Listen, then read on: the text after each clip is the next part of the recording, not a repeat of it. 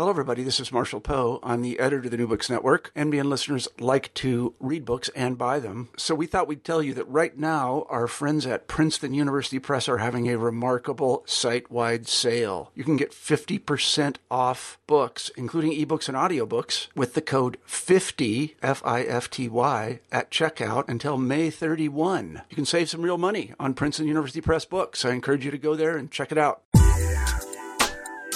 Hi, I'm Carla Nappi, and this is New Books in Science, Technology, and Society. Thanks very much for joining us. I just had the pleasure of talking with Darren LaHoo about his new book, which just came out in a new paperback edition in 2014, What Did the Romans Know? An Inquiry into Science and World-Making, and it initially came out with University of Chicago Press in 2012. I'm very excited about this book. It's one of the things that you'll probably get from listening to Darren's side of the conversation is that he's a wonderful writer. It's just a very vibrantly, sparklingly written book that was clearly written by someone who was having a lot of fun with the material, and that makes it such a pleasure to read as a reader. But one of the other really wonderful things about it is that this is a book that I think very expertly and seamlessly blends history and philosophy of science in a way that takes a very detailed, a very carefully wrought story of world making and of the elements of world making that have to do with gods and nature and law in an early Roman context, and uses that story of world making, of what it means to talk about and think about early Roman science, to serve an additional purpose of informing and helping us think about some really pressing problems in the philosophy of science. It never feels cobbled together. It never feels like these are two halves that are sort of uncomfortably related to each other.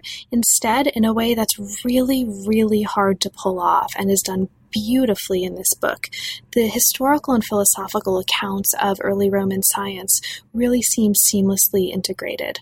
So it's a really beautiful model of how to do work that brings together what tend to be treated in many of our disciplinary contexts as two different fields in the service of bringing us into just also a bunch of fascinating stories. You'll hear about garlic and magnets. If you read the book, you'll read about astrology, you'll read about Galen, you'll read about optics, and you'll also read about some important questions about what it means to understand as a historian how to interact with world making and knowledge making in other contexts, both contexts in the past, but also contexts that are just culturally divergent, if not temporally, from a perspective that doesn't judge whether those beliefs that are different from yours are true or are false.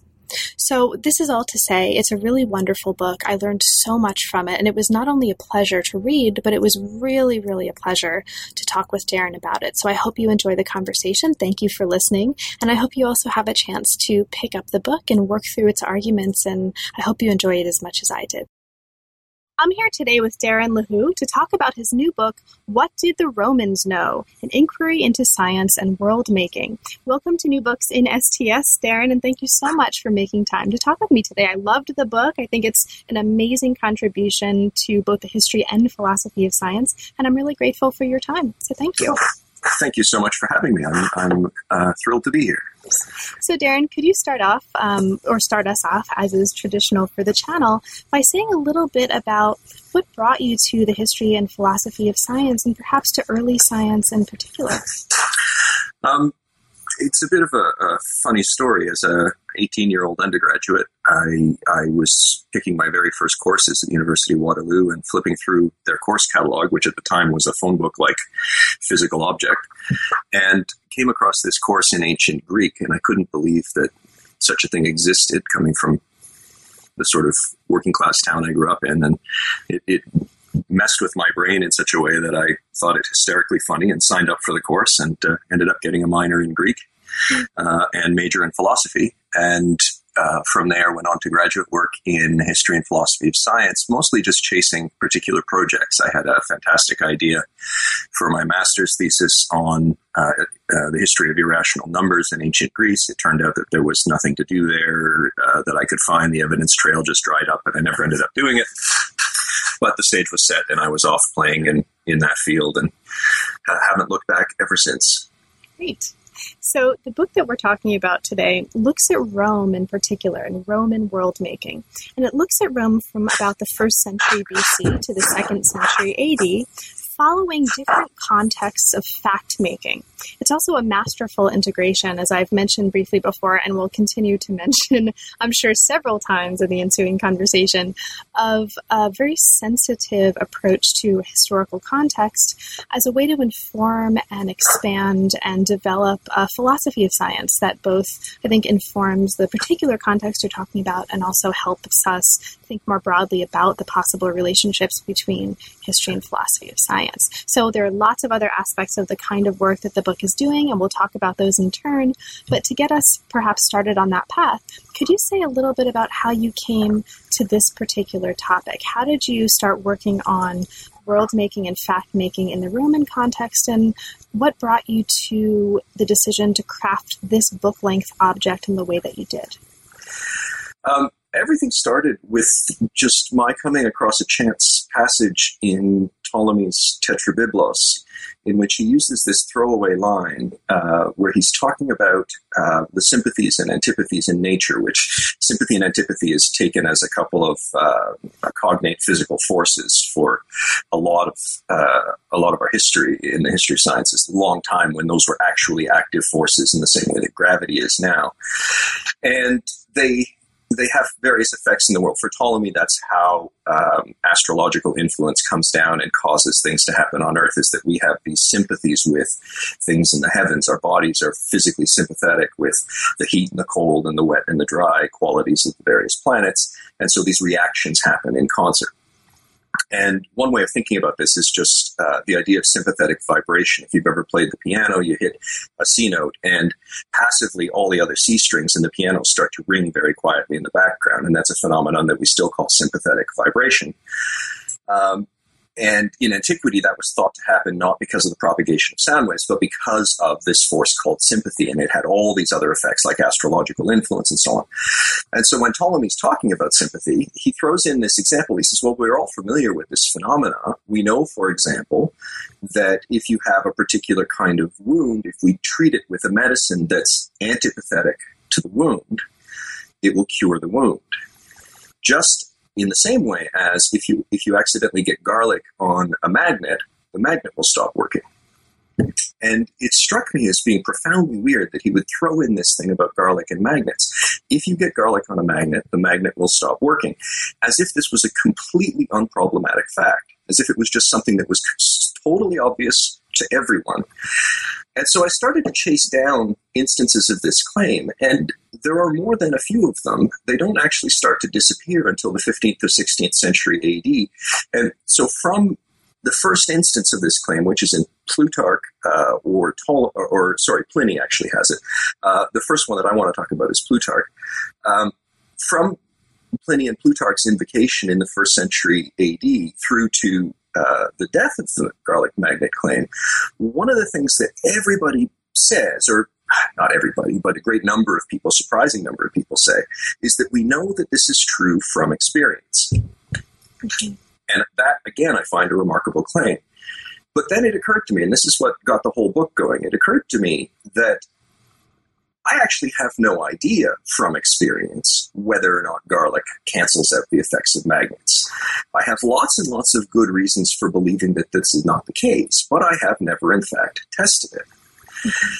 And it was that insight into the fact that Ptolemy, that I was alarmed at the way that Ptolemy was dropping this wrong idea, this false claim into his proof as if there were no problem with it, and that I could see that there was immediately a problem with it intuitively, but at the same time didn't actually have any experience that would disprove it. And so it finally came to me that my disproof of the garlic and magnet claim was no more or less empirical than Ptolemy's argument for it. That, in fact, our arguments were very much parallel. It was obvious to him, so he claimed it was true. And it was obvious to me that it was false, and so I thought it was false. And just exploring that tension, just trying to figure out how it is that that claim comes to be unproblematic from both sides, But it's unproblematic for Ptolemy to say that it's true, and it's unproblematic for me to say that it's false, apparently. Trying to trace how that happens and then explore the tensions in that started to push me into all kinds of questions about why it is we think that what we know about the world is true. And so it's become a very much larger epistemological question about how the sciences make claims about what's happening in the world, and then also a philosophy of science question about whether or not we're justified in believing that the theoretical entities of our sciences, the things we can't see, like gravity, like electrons, that we can't actually physically observe with our eyes and senses, what justification do we have, or do we have any justification for claiming that those things are real? And so the problem ended up exploding out in rather a large way. But it all starts off ultimately with this little issue about garlic and magnets. And right. And it's all connected. So it explodes out, but it's all part of the same web. And it's one of the really wonderful and beautiful things about the book.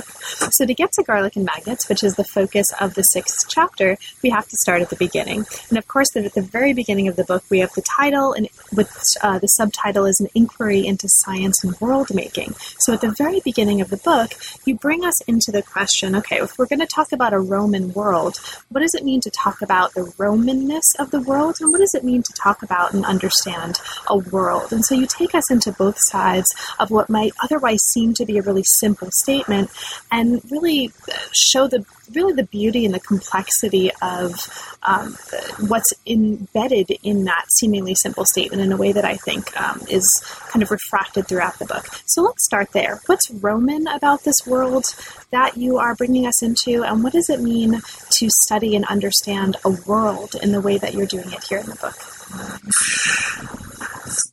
The issue of the Romanness of the world is the one that actually came into the project at a sort of a middle to late stage. I hadn't actually set out to write a book on Roman science. I really did just start out trying to explore the implications of the epistemological implications of garlic and magnets. But it very quickly became apparent that most of the people I was working on were writing in Latin. There was Cicero, there was Seneca, Ptolemy himself writes in Greek, but I was very much working in the Roman period. And one of the things that had been annoying me for quite some time, going back to my previous work on astrological weather prediction, was that historians of science tend to see ancient science as just Greek science, and the Romans kind of warm it up a little bit, transmit it, translate it, but don't really add anything new. This is a very common view, and it still crops up again and again. People still challenge me on it as well when I start talking about it at conferences and so on. But it became apparent to me that there really is something characteristically interesting, or something interesting and also characteristically Roman going on in Roman period science. And some of this has to do with just simply emphasizing the social context, for example. It doesn't make sense to talk about Greek science when it's happening under a Roman imperial umbrella, when all of what we might think of, if we were to take modern parallels, the funding opportunities for patronage, career advancement, when all of those things are happening under the auspices of a very dominant cultural system that is not Greek, it's Roman. How much sense does it make to talk about the science as being Roman? Was Einstein, when he was working in Princeton, was he doing German science in some sense, or was he doing American science? And I think it's a sort of productive question to ask. And, maybe you could argue it both ways in the case of Einstein, I don't know. But as I started to probe it, what started to become apparent to me was that there were features of Roman period science, things that Cicero was doing, things that Seneca was doing, things that Pliny was doing, that you don't see or don't see as clearly in the Greek predecessors. And the second thing that happens is you get folks like Pliny and Cicero explicitly saying, we're doing this better than the Greeks ever did. And that's not something you'd see reflected in modern histories of science. The sort of joke that goes back to when I first started working on this is some turn of phrase along the lines of, when you use the phrase Roman science, the Roman bits aren't science and the science bits aren't Roman. And it's that I was working against in trying to show that, no, in fact, there's quite an interesting set of very large theoretical concerns that come together in Roman science, specifically around the theological implications of the study of nature that you don't see in the same way in Greek, the legal implications of the study of nature. Folks like Cicero trying to claim that you could establish an entire political system, judicial system, and in fact write the very laws of the Republic by looking at what is natural in the world and extrapolating that down into what would be just in a society to implement as a law. And at the same time, and this is in fact maybe the newest bit in Rome, looking at the legal theory and saying, in what ways is nature operating in a law-like manner? And so we start for, maybe not for the first time, but in a much bigger way than what we've seen before in Greece, we start seeing a great deal of talk about the law-likeness of how nature works. And so the foundations of what we think of as our concept of laws of nature run back into some of these discussions that are taking place most fruitfully in Rome from the 1st century BC through to the 2nd century AD. Mm-hmm. And so that's new, and I think that's important. It's true. There is no Roman Euclid writing some foundations of mathematics type textbook, but the larger theoretical superstructure of Roman science is unique and very, very interesting, and I think important for how we conceptualize science to this day. And so thank you so much for that. And the first chapters of the book really explore a number of the elements of this Roman science and this Roman world making that you've just described, the connection between science and laws. We'll talk a little bit about Cicero. And all of this is embedded in also an exploration of what it means to talk about a world. So at several points in the book, you talk about what you call a threefold chord of nature, law, and the gods that make up the Roman world. And we're going to see this coming up again and again over the course of our conversation, I think, and definitely over the course of the chapters. So as we move into chapter 2 from chapter 1, which sets the stage and introduces some of the main concepts that are going to recur throughout the book, we look at a case study in which you're showing us the ways that Roman ideas about nature interacted with ideas about theology and politics. And this is this threefold chord that we're going to follow throughout the book. So the second chapter does this by exploring the work of Cicero, and especially 3 works of Cicero, on the nature of the gods, on divination, and on fate. So among the many kinds of things that the chapter does, and I'll say for listeners, I'll talk a little bit just to kind of highlight some of these right now, because we could easily talk for the next hour just about this chapter. It's really fascinating. So you talk about the importance of divination to Roman understandings of the world. You talk about the importance of divination in terms of action, not just in terms of belief. So there are a lot of ways that this is informing how we think about connections between theology and science. Now, one of the things that you talk about here is something that you just mentioned, which is the way that Cicero used nature to ground his understanding of a political system that he's fighting for. And in this part of the story, seeing and observation becomes really important. You tell us in this part of the story that the careful observation of higher order aspects of nature, in your terms, leads to proper ethical behavior for Cicero, both between people and between people and the gods. So because observation is such an important part of this story, can you talk a little bit about that, the importance of seeing and observation in terms of the work you're doing in this part of the book?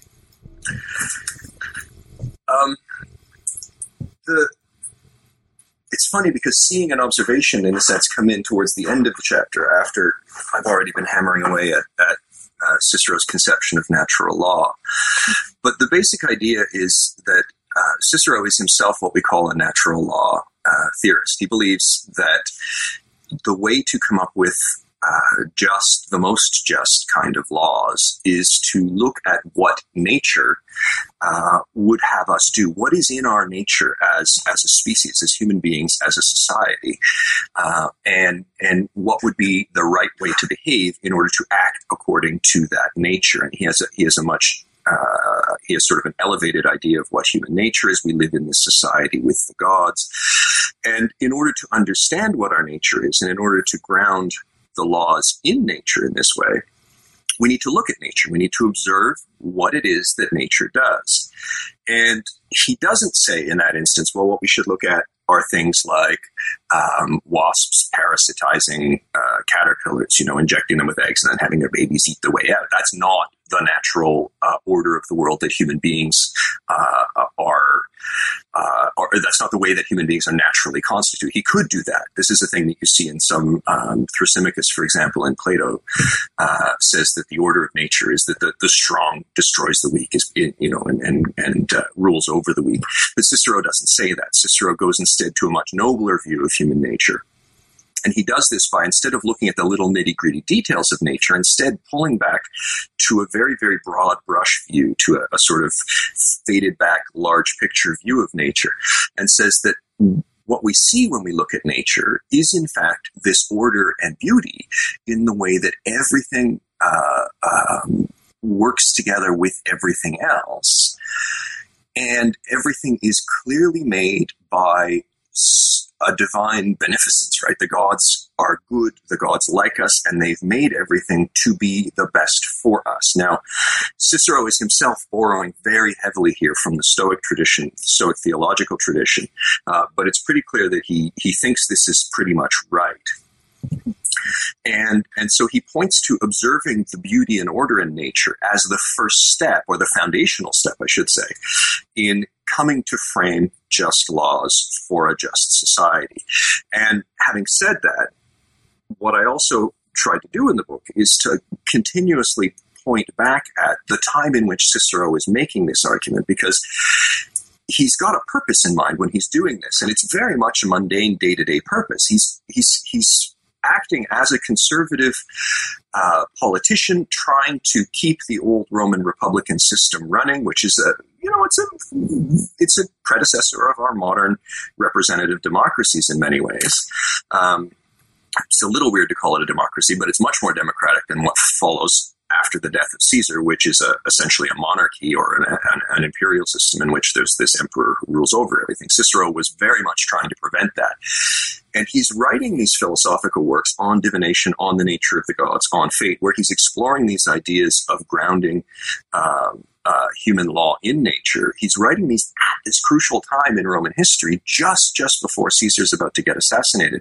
And so this is his last attempt to try and frame out a set of ideas for his Roman audience to try and keep what he sees as the only just political system propped up and continuing to run. He obviously sees it needs improvements, but it's remarkable how similar the legal system he frames out is to the actual existing Roman legal and political system. And so the whole point of observation in that is that if you're going to ground your ethics or your laws, and Cicero would see those two things as being two sides of the same coin, if you're going to ground your ethics in what is natural, then you need to look at nature. But you need to look at nature in this kind of informed philosophical way, with this trained eye that is ready to see the beauty and order of nature as the primary aspects, showing then the beneficence of the gods, and then calling us as dutiful Romans to a certain kind of piety towards the gods. And by piety, Cicero means not belief, but in fact just action with respect to the gods. And so we have to perform our ancestral rituals, such as augury and divination, as part of consulting the gods in the legal system. And this goes on and on and on. But the basic idea is that if you're going to root your ethics in nature, you need to look out at nature, but you need to do so in this trained philosophical kind of way. Great, thank you so much. And you'll notice that I'm kind of picking out little bits of the chapters just to make sure that we get to as many of the chapters as possible. But there's a ton of stuff, just to mention for listeners, that's also in all of these chapters that really carefully develops all these ideas. So you just mentioned, as part of this, of course, threefold chord, nature, the gods, and politics, or nature, law, and the gods, rather. We've talked about the gods. The next chapter really takes us into the importance of law and the relationship between nature and law. And one of the first things that you mentioned, I think, in discussing the genesis of the book was the idea that the book is arguing against actually a tendency to locate the emergence of laws of nature within really the early modern period, right? And instead, one of the things that you said just a little while ago is that we can see an idea of laws of nature in the Roman context. This seems to be a really important theoretical contribution that the book is making to how we understand the history of science. So could you talk a little bit about that? What's important for you about the fact that we can locate laws of nature in this Roman context? And what's the contribution that you're hoping to make by emphasizing this?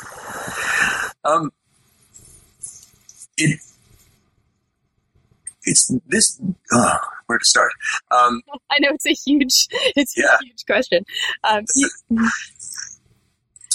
Well, you talk, for example, one of the things that you bring up here is you're kind of showing us, this is one of the things I really loved about this part of the book, you're showing us that, among other things, there's a kind of tendency that we have to focus on the terminology, right, when we locate laws of nature historically. And you're showing us that, no, if we look at the content instead of the kinds of arguments, it's actually a really different way of locating this idea historically. So maybe we could talk a little bit about that.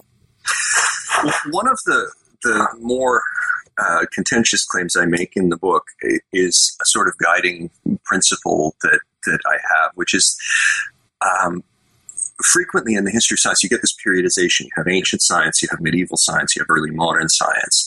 And although the term scientific revolution is currently under some discussion and rethinking as a concept and as a heuristic concept as well, one of the things you see again and again and again is that claims by historians of science that some fundamental thing that currently defines what we think of as science, some methodological thing, experiment, or one of these big things that you can put your finger on and go, that's something we do now that the ancients didn't do. That first emerged in the early modern period, or that first emerged in the scientific revolution. You see these kinds of claims very, very frequently. And every time I see them, so far, I haven't seen one yet where I couldn't say, hang on a second, there's a lot of that going on in antiquity, you're just not noticing it. And so I've adopted a position that, as a result of this, that sees the changes in how we do science, and I'm using the term science here. Some historians of science don't like me to use the term science when I'm talking about antiquity. We could call it the inquiry concerning nature, following Geoffrey Lloyd if we like. I'm going to use the word science just because it's shorter than that. But our interactions with nature and our attempts to understand nature change, I think, more gradually over time than a lot of people tend to think. And so the work on the idea of laws of nature in this chapter comes out of that background, where the claim has been for quite some time now that the idea of laws of nature emerges only in the early modern period, and depending on who you read, it's sometime after, say, 1570 or 1640, and different people have different starting dates. And one of the things that they point to is that when you look back in antiquity at phrases that we would translate as laws of nature, lex naturae in Latin, nomos tis physios in Greek, they don't mean by those phrases what we would mean. So, for example, when Thrasymachus in Plato says that it's natural for stronger people to rule over weaker people, he says this is a law of nature. That's one of the earliest uses we have of the phrase. It's a law of nature. And he doesn't mean what we mean by law. It's not the same way that gravity is a law of nature, right? He means something more like, in a state of nature, this is what happens. Life is nasty, brutish, and short, and mean people beat up the nice people. So instead of looking for, and they're right, it's whenever you see phrases that would translate as law of nature directly in antiquity, they don't really mean what we mean by it. At the same time, though, it's abundantly apparent in all kinds of ancient sources that they think that nature behaves in regular, what we would call law-like ways, that there are rules to how nature behaves. And not only that, but they use legalistic terminology to describe those behaviors. They may not use exactly the phrase law of nature, although in Lucretius, this He does use the word foedus, which is another word for law. It's a word for treaty or covenant more directly, but it can also mean law. He does use that phrase, and just nobody had noticed it because they were looking for lex. But my basic point in all this is we shouldn't be looking for the phrase law of nature as the indicator of when people start thinking about nature as being law-like. We have all kinds of other clues. If they say that nature is rule-bound, if they say that nature behaves in absolutely regular ways, and if they use all kinds of legalistic terminology to describe this, then it's pretty clear that they're thinking about nature as being law-like. And this emerges out of, as I said, these ideas that these ethical ideas that ethics should be grounded in nature. The mirror image of that is the idea that nature is in fact behaving in ways that are legalistic or law-like. And David Sedley, when he was discussing this book in a review he wrote, actually added to this idea, and he said, he thinks that the reason that happens in Rome is because the Romans are the first people to codify law in a certain kind of way. And so they're thinking very hard about how to write down and codify law, and at the same time thinking about nature and what is natural. And so thinking about nature in terms of codification in just this way. So that's kind of interesting, I think. Oh, I think it's interesting too. And I think I'll just mention for our listeners, we won't have time to talk about the entire chapter, but there's actually an entire chapter that looks at the import of what you just referred to, I think, as legalistic terminology, and looking at the importance of rhetoric, and judicial rhetoric in particular, in the work of Seneca as an example of kind of showing us how important this kind of judicial rhetoric was for so developing this world making and linking up ideas of law and nature in really, really interesting ways. So for listeners who are particularly interested in this way of thinking about the history of these ideas from a perspective that prioritizes rhetoric and content and not just sort of terminology that looks familiar to us in a certain way, Chapter 4 is a really beautiful example of that.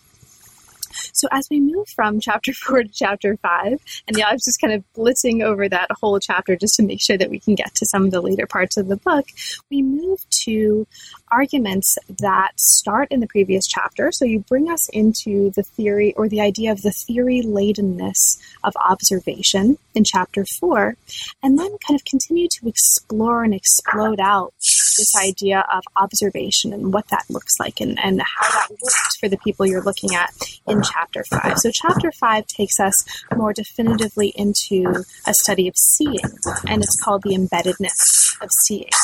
Chapter 5 considers arguments about observational certainty through exploring the physical and physiological pathways of observation, in particular in the work of two thinkers, Ptolemy, who worked on problems of seeing in the context of mathematical optics, and Galen, who worked on problems of seeing in the context of physiology. Now, both of these men deployed their own observations as evidence for their claims, and both of them dealt with the physics of vision and mechanisms of perception. So this is a really interesting case study that brings us into observation and perception and the ways that this is imbricated in this threefold chord that you described earlier. Now, one of the important things that's happening in this chapter that lays the foundation of what's to come is you start talking about the importance of likeness, of kinds of things, and the ways that ideas of likeness and kinds of things shape the way Galen and Ptolemy think about observation, and thus shape this aspect of the relationship between observation, world-making, and science in this context. So I wonder if you could talk a little bit about this. Can you talk about the importance of this idea of like affects like in this context, and what do we need to understand about this to understand the points that you're making here about world making and Roman science?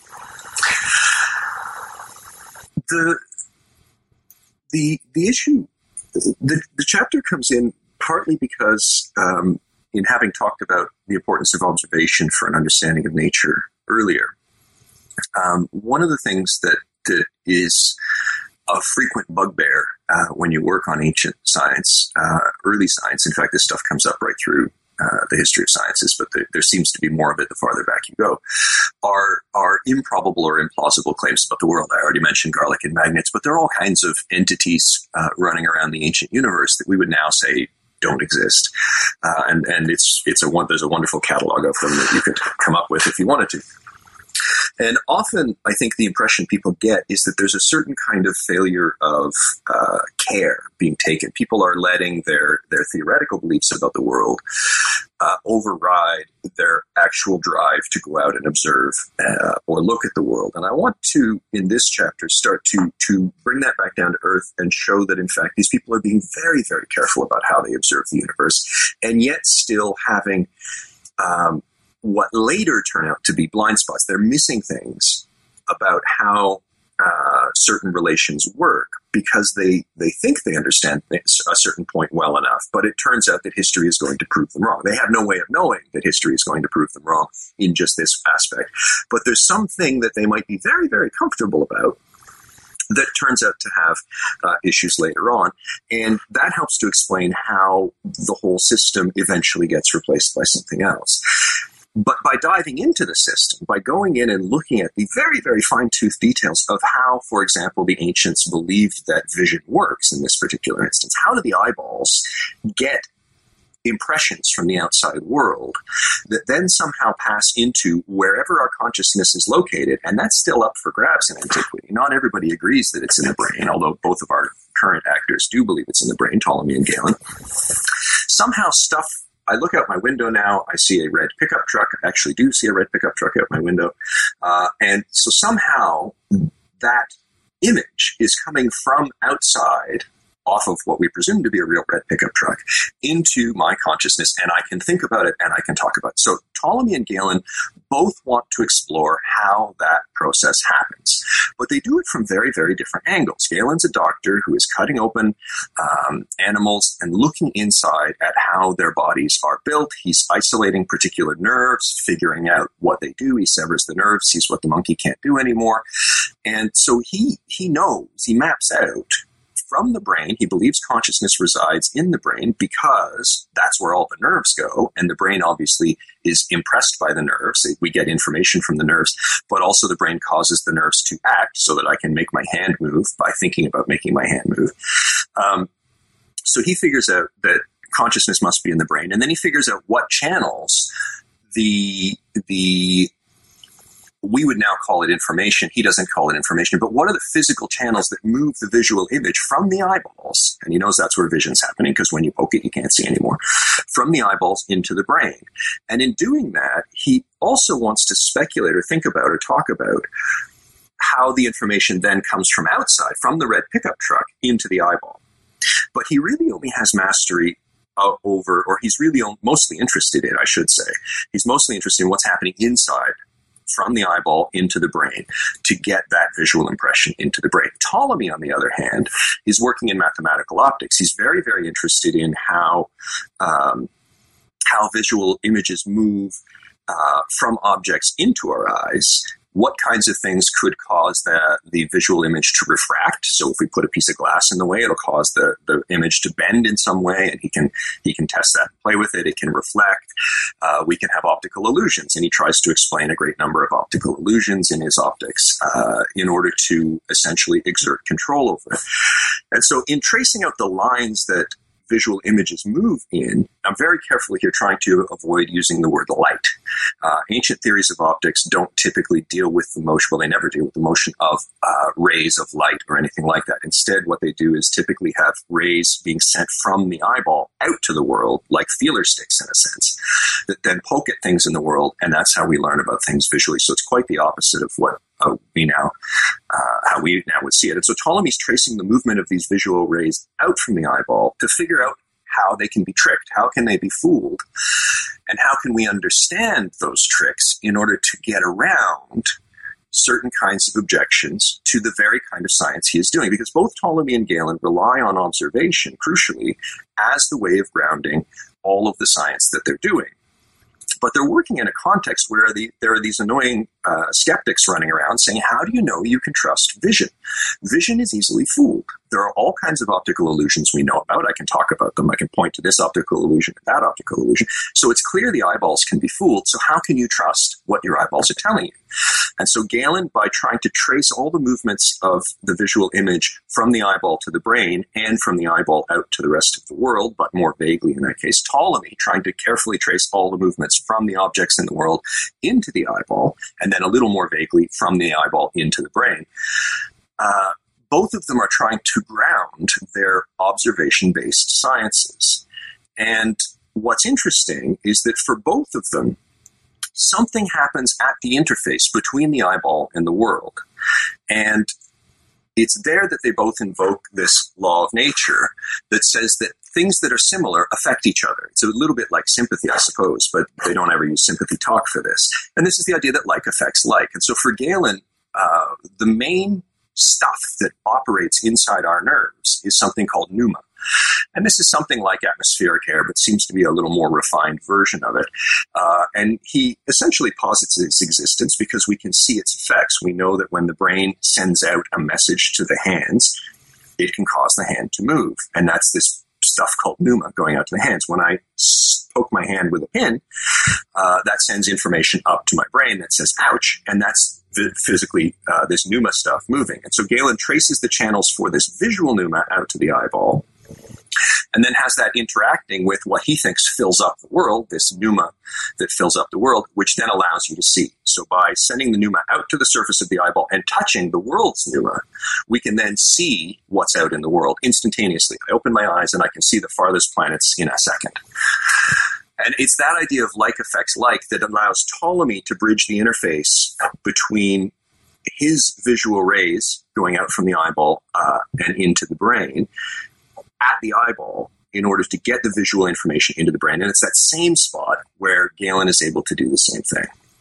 But it turns out that's a bit of a black box. They say like affects like, and in a sense we might now call that hand waving because it turns out that that's not how it works. But for both of them, that's the fundamental key. Like affects like, and that's this fundamental law of nature that allows vision.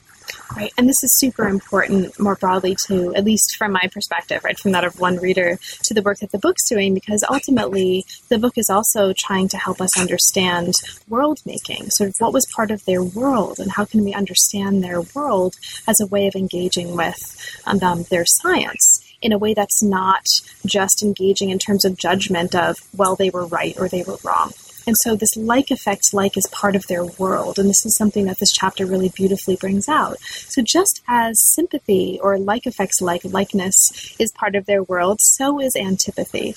And in continuing to develop this idea of the Roman world, their world making, and to help us understand what it might look like as historians of science, to not engage with these ideas from the perspective of, oh, that's just silly, that's wrong, that's true or false from our perspective, but rather to engage with it from a perspective that tries to understand fact-making in the context of the world-making that's happening. You bring us into another chapter that turns from likeness to antipathy. And this is the chapter 6 that we started talking about at the very early stage of this conversation, with the famous garlic and magnets, in very many ways the heart of the book. So to get us started, I'm just going to leave this to you. Garlic and magnets. What's going on here? And what do we need to understand about this to understand the larger points you're making in this part of the book about antipathy and tropes of antipathy as they inform this garlic and magnet story? So I mentioned earlier on that this claim that garlic affects magnets is to me a startling one, because everybody who invokes it in antiquity, right through the Middle Ages and into the early modern period, doesn't seem to think that this is a problematic claim. It's very straightforward for them. It's just a fact about the world in the same way that I might say heavy things fall to the earth. It's just something we all know about how the world works. And it strikes me that it's exactly as obvious to me, for probably exactly the same reasons, that they're just wrong about that garlic doesn't cancel out the effects of magnets. But having said that, I've never actually tried it. And I think it's important to my claim that I've never tried. I don't need to try it. We don't need to start running out and rubbing garlic on all of our magnets. in the same way that they thought they didn't need to run around and start ruining all their magnets by rubbing garlic on them just to make sure that this thing they all knew was true about the world was in fact true. And the problem turns out to be quite infectious, because even if I do say, okay, hang on a second, you've put your finger on something here, Darren, maybe you should go try it out. Maybe you should run downstairs to your kitchen and get some garlic and pull a magnet off the fridge and rub the garlic on it and see if the magnet still sticks to the fridge. And then I think, well, that's not really a lodestone, though. They weren't working with fridge magnets. I would have to then get a lodestone. But if we look at the number of claims of false things in antiquity that we now don't believe in, there are so many of those that we don't have time to test all of them. And even if we did, we wouldn't be able to get the funding to test them. It doesn't make sense to start trying to test every stupid claim that we find that every single human being makes. We have to trust our intuitions on quite a number of things and say that just doesn't fit with everything else we know about how garlic works, everything else we know about how magnets work. If we were to put those two things together in our heads, garlic and magnets, and try and think of how they might affect each other, it is in fact a kind of category mistake. It's just that magnets aren't garlic-like, and garlic doesn't have any electromagnetic properties to speak of that could significantly impact a magnet. I don't even have to worry about testing it. Now, I could go test it, but as soon as I've done that, I then open up a book like Della Porta's Natural Magic from the 16th century, and I'm confronted with a whole bunch of other things, right? An example I use in the book is the idea that bears love honey. Della Porta mentions this to us, and then he tells us why bears love honey. Bears love honey because they actually have really bad eyesight. They have this cloudy humor that fills up their heads, and so they go after honey because when they go after honey, the bees then sting them all over their bodies, which causes the humor to flow from their heads out to the swellings of the stings, and then they can see better. Now, again, we don't have to test that, right? We don't think of bears as having cloudy humors in their heads. We don't think of stings and bruises and injuries as moving humors around in the body anymore. And so for theoretical reasons, we can save ourselves the trouble. But again, if we did think it was important for some reason to go out and test that, we still haven't entirely solved the problem because there is such a long, long list of these things. And it just doesn't make sense to go questioning every theoretical commitment you have because of your lack of experience in it. That doesn't make sense. I said that wrong. It doesn't, it's unfeasible to test every single wrong claim that we find in an ancient or medieval source, just as it's unfeasible to test every single theoretical commitment we currently have. In fact, we use our theory to hold together the ways in which we understand the world. The facts of the world make sense within it. And it's only when some particular fact starts to get annoying that we need to go test it then, right? And so by mentioning garlic and magnets, it then becomes the sort of thing we may want to test. Or if it turns out we do test it and garlic screws up magnets, then we have a problem on our hands and we've got to start really exploring what the issue is there. Thank you so much. And I think listeners probably can already get a sense that these are the kinds of questions and the kinds of articulations that you're giving us that apply just as well to philosophy of science as they apply to history of science. And this is one of the really wonderful things about the book is, especially at this point, Chapter 6 is kind of a fulcrum, or at least in the experience of the reader, it's kind of a fulcrum that moves us from this really wonderfully rich elaboration of the context of this Roman world-making to considering in a more pointed way the implications of this context and of this treatment for how we understand some really important and pertinent issues in the philosophy of science more broadly. And as we move to the last few chapters of the book, chapters 7, 8, 9, and 10, we start seeing more and more of this very explicit engagement with some of the most important questions, especially concerning realism and observation and fact-making that occupy philosophers of science right now. So we won't have time to talk about all of them in detail. I just want to sort of signal some of these before we talk about some of them in detail, but I'll mention that chapter 7 turns our attention explicitly to questions of ontology by focusing on the study of ancient astrology and the issues of causation in ancient astrology, and sort of, I think, helps us understand ontology in this context in a very detailed and very interesting way. And then chapter 8 kind of urges us to move away from understanding ancient science in terms of isms and proposes that we can understand Roman thought as a series of concentric schools, and sort of explores the implications of that, and does a whole lot of other things along the lines of that. Now, as we move to Chapter 9, though, and I want to focus on this because this is something that I think speaks very explicitly to both historians and philosophers in terms of our craft, in terms of what we're doing when we open our books, when we create stories, when we think about the basic raw materials of how we are actually producing the kinds of books that we're talking about right now. Chapter 9 takes us into a very carefully elaborated and very important argument. Chapter 9 opens by proposing, among other things, a way of thinking about realism in history. Realism is a problem for history, as you say it here, and history is a problem for realism. And you talk about the relationship in this part of the book between realist ideas of realism, and history, both from the perspective of the work of the historian, but also historical case studies and how they inform how we think about realism.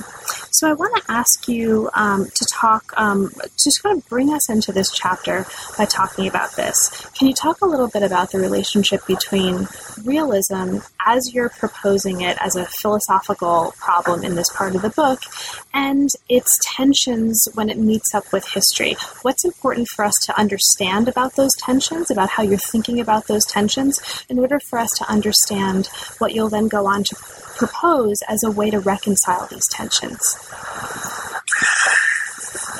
So, in this section, I try to reconcile what has come out of my reading of Roman science, problems like garlic and magnets, problems like theories of vision in antiquity, where otherwise very intelligent people working in otherwise very rigorous ways come to what are patently not the same answers as we come up with today when we employ what look to be similar methods, or similarly careful methods. And they came to believe from their work that the things that they were dealing with in the world, psychic pneuma in the case of Galen, sympathy and antipathy, astrological influence in the case of Ptolemy, they came to believe that those things were real entities and forces in the world. In the same way that when I turn on my light switch and start allowing electrons to flow through the circuit there, and have a light bulb come on, I believe that those electrons are real things. I've never seen an electron in any concrete sense, but every experience I've had with what I'm told are electrons is consistent in a certain way and leads me to believe that these things are real. And I get on airplanes and trust that they'll fly, and so on. And so, but having said that, when you start believing that the things your science tells you are true about the world, when you start believing that those entities and forces are real things, you may have a problem as a historian of science, insofar as that's exactly what caused a lot of the early histories of science to take the kind of triumphalist, progressivist views, positions that they took, which is to say that what's good in ancient science is the stuff that leads us directly into the right things that we now know, and what's bad in ancient science is the stuff that were the byways and highways that went off from that were mistaken channels, mistaken theories, mistaken ideas, mistaken observations. And so history, when faced with realism, can be pushed. It's not inevitable, but it can be pushed towards a certain kind of what we used to call Whiggism. I guess we still call it that. We just don't talk about it so much anymore. And at the same time, from a philosophy of science point of view, the history of science poses some very serious challenges for realism. And there's a traditional way of framing this, known as the pessimistic induction, which is that when you say that we can trust that electrons are real because we can manipulate them, because we're successful in handling them, when you say that, and you then look back at the history of science, and you look at the number of times people have been predictively successful with their sciences, the number of instances where people have thought that they were manipulating, say, phlogiston or psychic pneuma, but were wrong about that, but we're still getting predictive success out of it, that should give us pause, because these people had the same reasons for believing in the realism of phlogiston or psychic pneuma, as I now have for believing in electrons, which is to say, I think I can manipulate them, and I think that, my theory is consistent. I mean, there's a kind of cluster of things that holds together there, but. And so looking at the history of science, looking at the number of ways in which people have been wrong in the past about what they thought were real objects should give us pause about positing realism for things that we can manipulate just because we can manipulate them. And philosophers have a number of different answers to try and solve these problems, but that at its base are the problems that realism has for history and history has for philosophical scientific realism. Mm-hmm. Now, despite this, you have a whole chapter here toward the end of the book where you say, yes, but still you're espousing as an author an explicitly realist position. So can you talk us through that? So despite these problems for realism that the pessimistic induction and other kinds of challenges might pose, how do you come to, and I'm asking you to talk about this as it occurs in the book because you have a very beautiful elaboration of this in the book, but can you say a little bit about how you nonetheless get to a position where you are professing to be a realist by the end of this book, despite these problems? Part of the issue, and I think it's a bigger part of the issue than it appears at first glance, but part of the issue is that when I try to understand what a historical actor thinks about how the world works, one of the things that we use as a touchstone is the actual phenomenon that they're investigating. And so when Seneca tries to understand how thunder happens, one of the key ways in which I understand him, I read what he says about thunder and so on, but at the same time, I triangulate that with what I know thunder, how I know thunder to behave, what thunder is, without importing my own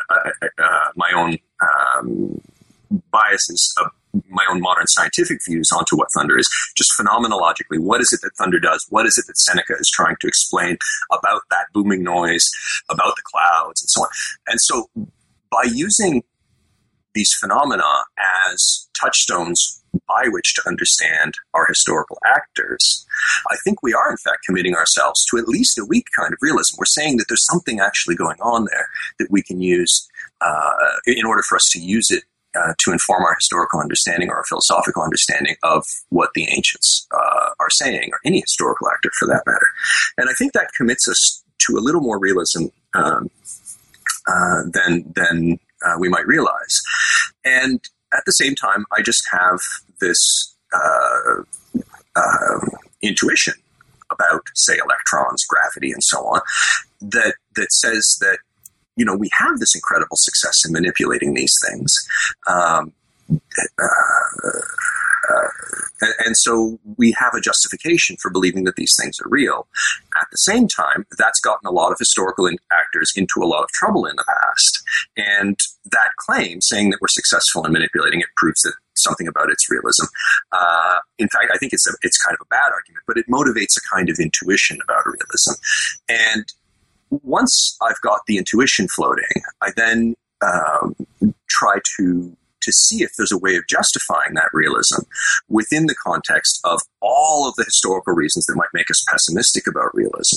And I'm very careful to sort of move situate my argument within what is a very rich philosophical literature on these issues, by bringing to bear what is, in fact, a much older set of examples than is typically used. Philosophers of science tend not to move back before about the 19th century when they're talking about historical examples that might contradict modern realism. But in fact, I think it's very interesting to move all the way back into the Roman period, Greek period even, to look at how issues of realism, issues of success play out in this very, very foreign territory.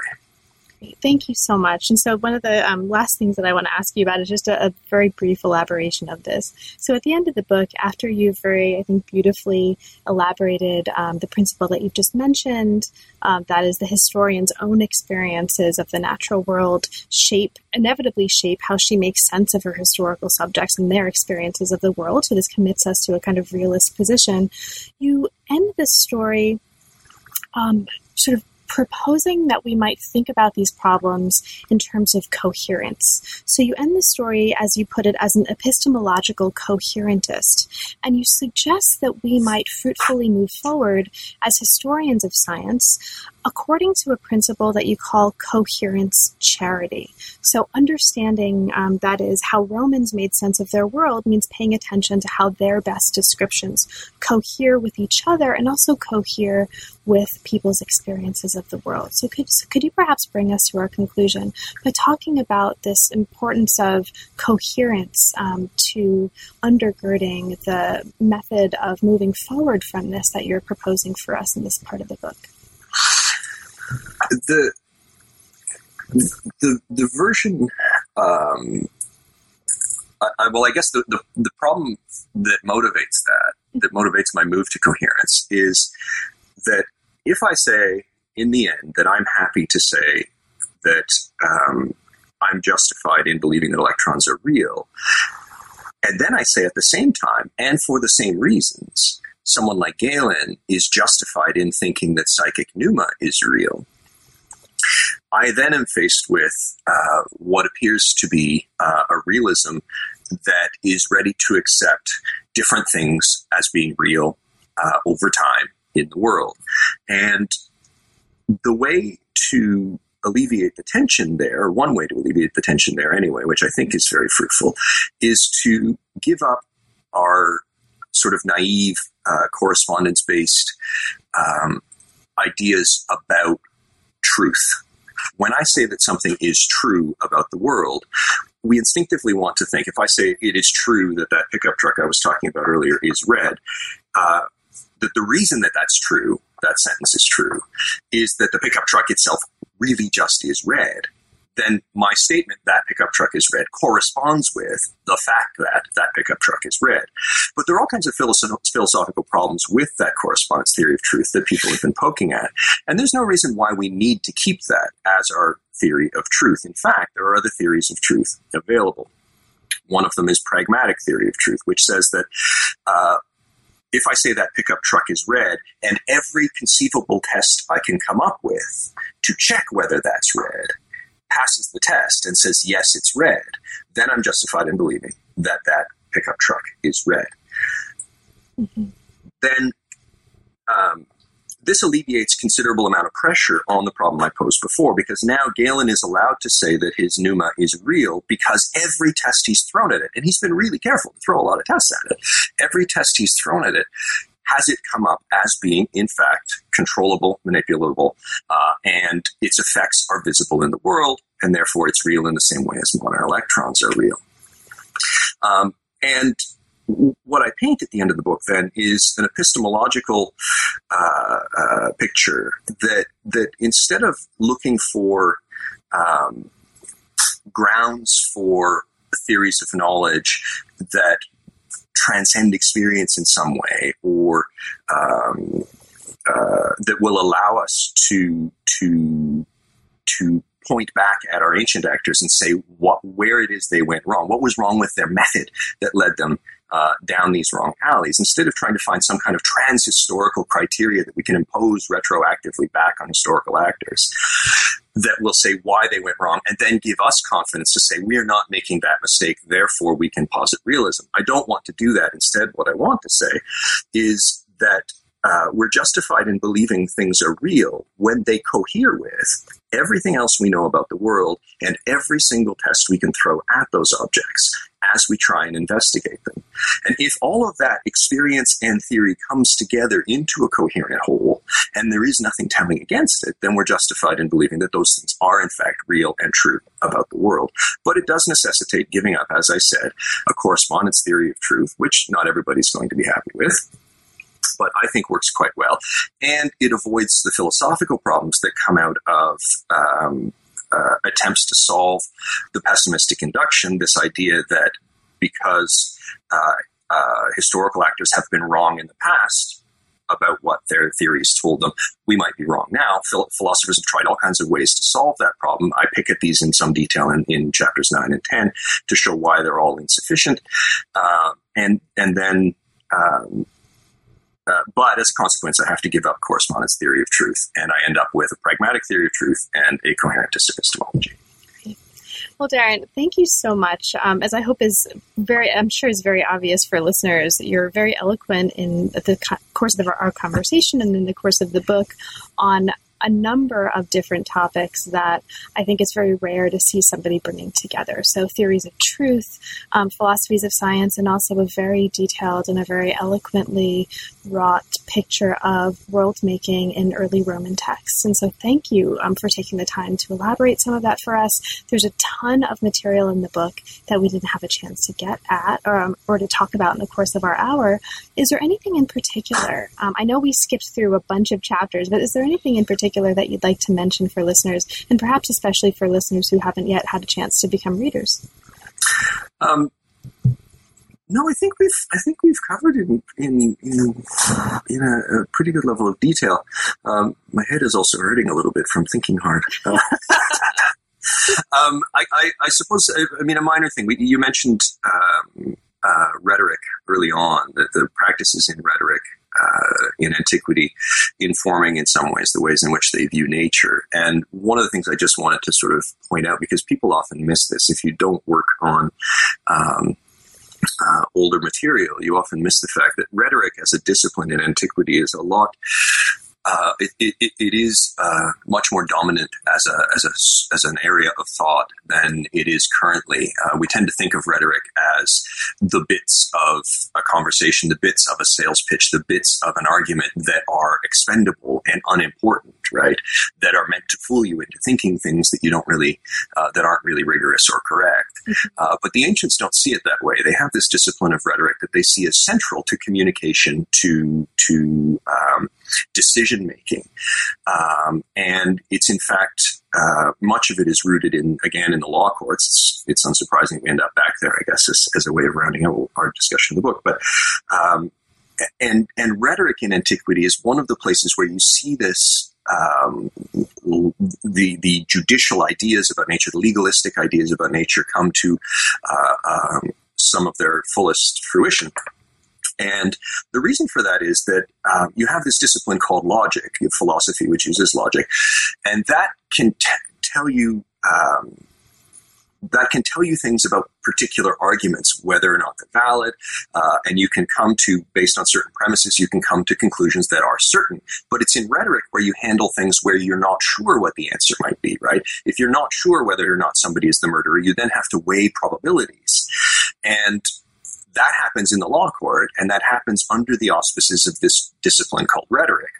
And that's where rhetoric comes into the sciences in antiquity, because it's how you handle probabilistic arguments in the Roman period. If you want to talk about what is more likely the case, what is less likely the case, what happens most of the time but not all the time, all of that happens under the auspices of this discipline called rhetoric, which is much more rigorous than I think most moderns would tend to think of rhetoric as being. I just did scare quotes in the air there around, but I guess you can't hear that. I have scare quote castanets that I sometimes bring to lectures, so maybe I'm working. Scare quote castanets. Yeah. So, Darren, now that the book is out, and it just came out also in 2014 in a new paperback edition, what's next for you? What project or projects are currently inspiring you? I'm up to my ears in a new project that comes out of some of the concerns about likeness, like effects in this book. And a little project I did, just a chapter for a collected volume last year on Aristotelian inheritance theory, how babies come to look like their parents, which is essentially an issue of likeness and unlikeness. And out of that, I got really interested in this whole class of animals that runs around in the world until well into the 19th century, which are animals that are spontaneously generated, whether it be insects, whether it be mice. If you put socks and some wheat in a jar in a drawer and come back a month later, they will have generated mice for you. And so putrefying matter in my compost bucket outside generates fruit flies and maggots. This class of animals is kind of fascinating. There's just so much going on in how people think about them that is new to me. And so I'm playing around in there with a bit of a deadline. I've got in October, there's a lecture series based on this that I'm giving. So there's a little bit of time pressure, but it also gives me the chance to move from Aristotle through to some later Aristotelianisms, which is not a field I've spent a lot of time in, but it's a little bit maybe like the garlic magnets chapter, where I'm chasing some ideas from antiquity right up into the early modern period to see what happens to them over time and to see how they change, what gets rejected, what gets kept, and why. And so it's, spontaneous generation from Aristotle through to, it's not a synthetic history. I'm picking out moments in there just to talk about some ideas, but likeness plays a crucial role because these animals have nothing to be like in any concrete sense. They don't have parents that they're imitating in any kind of phenomenological way. So that's where I'm at now. Well, Darren, thank you for letting us follow you along the chase, and best of luck chasing these ideas as well. And I'll look forward to talking with you about that when it happens. So thank you, congratulations, and it's really been a pleasure. Oh, thank you so much. You've been listening to New Books in Science, Technology, and Society. Thanks very much for joining us, as always, and we'll see you next time.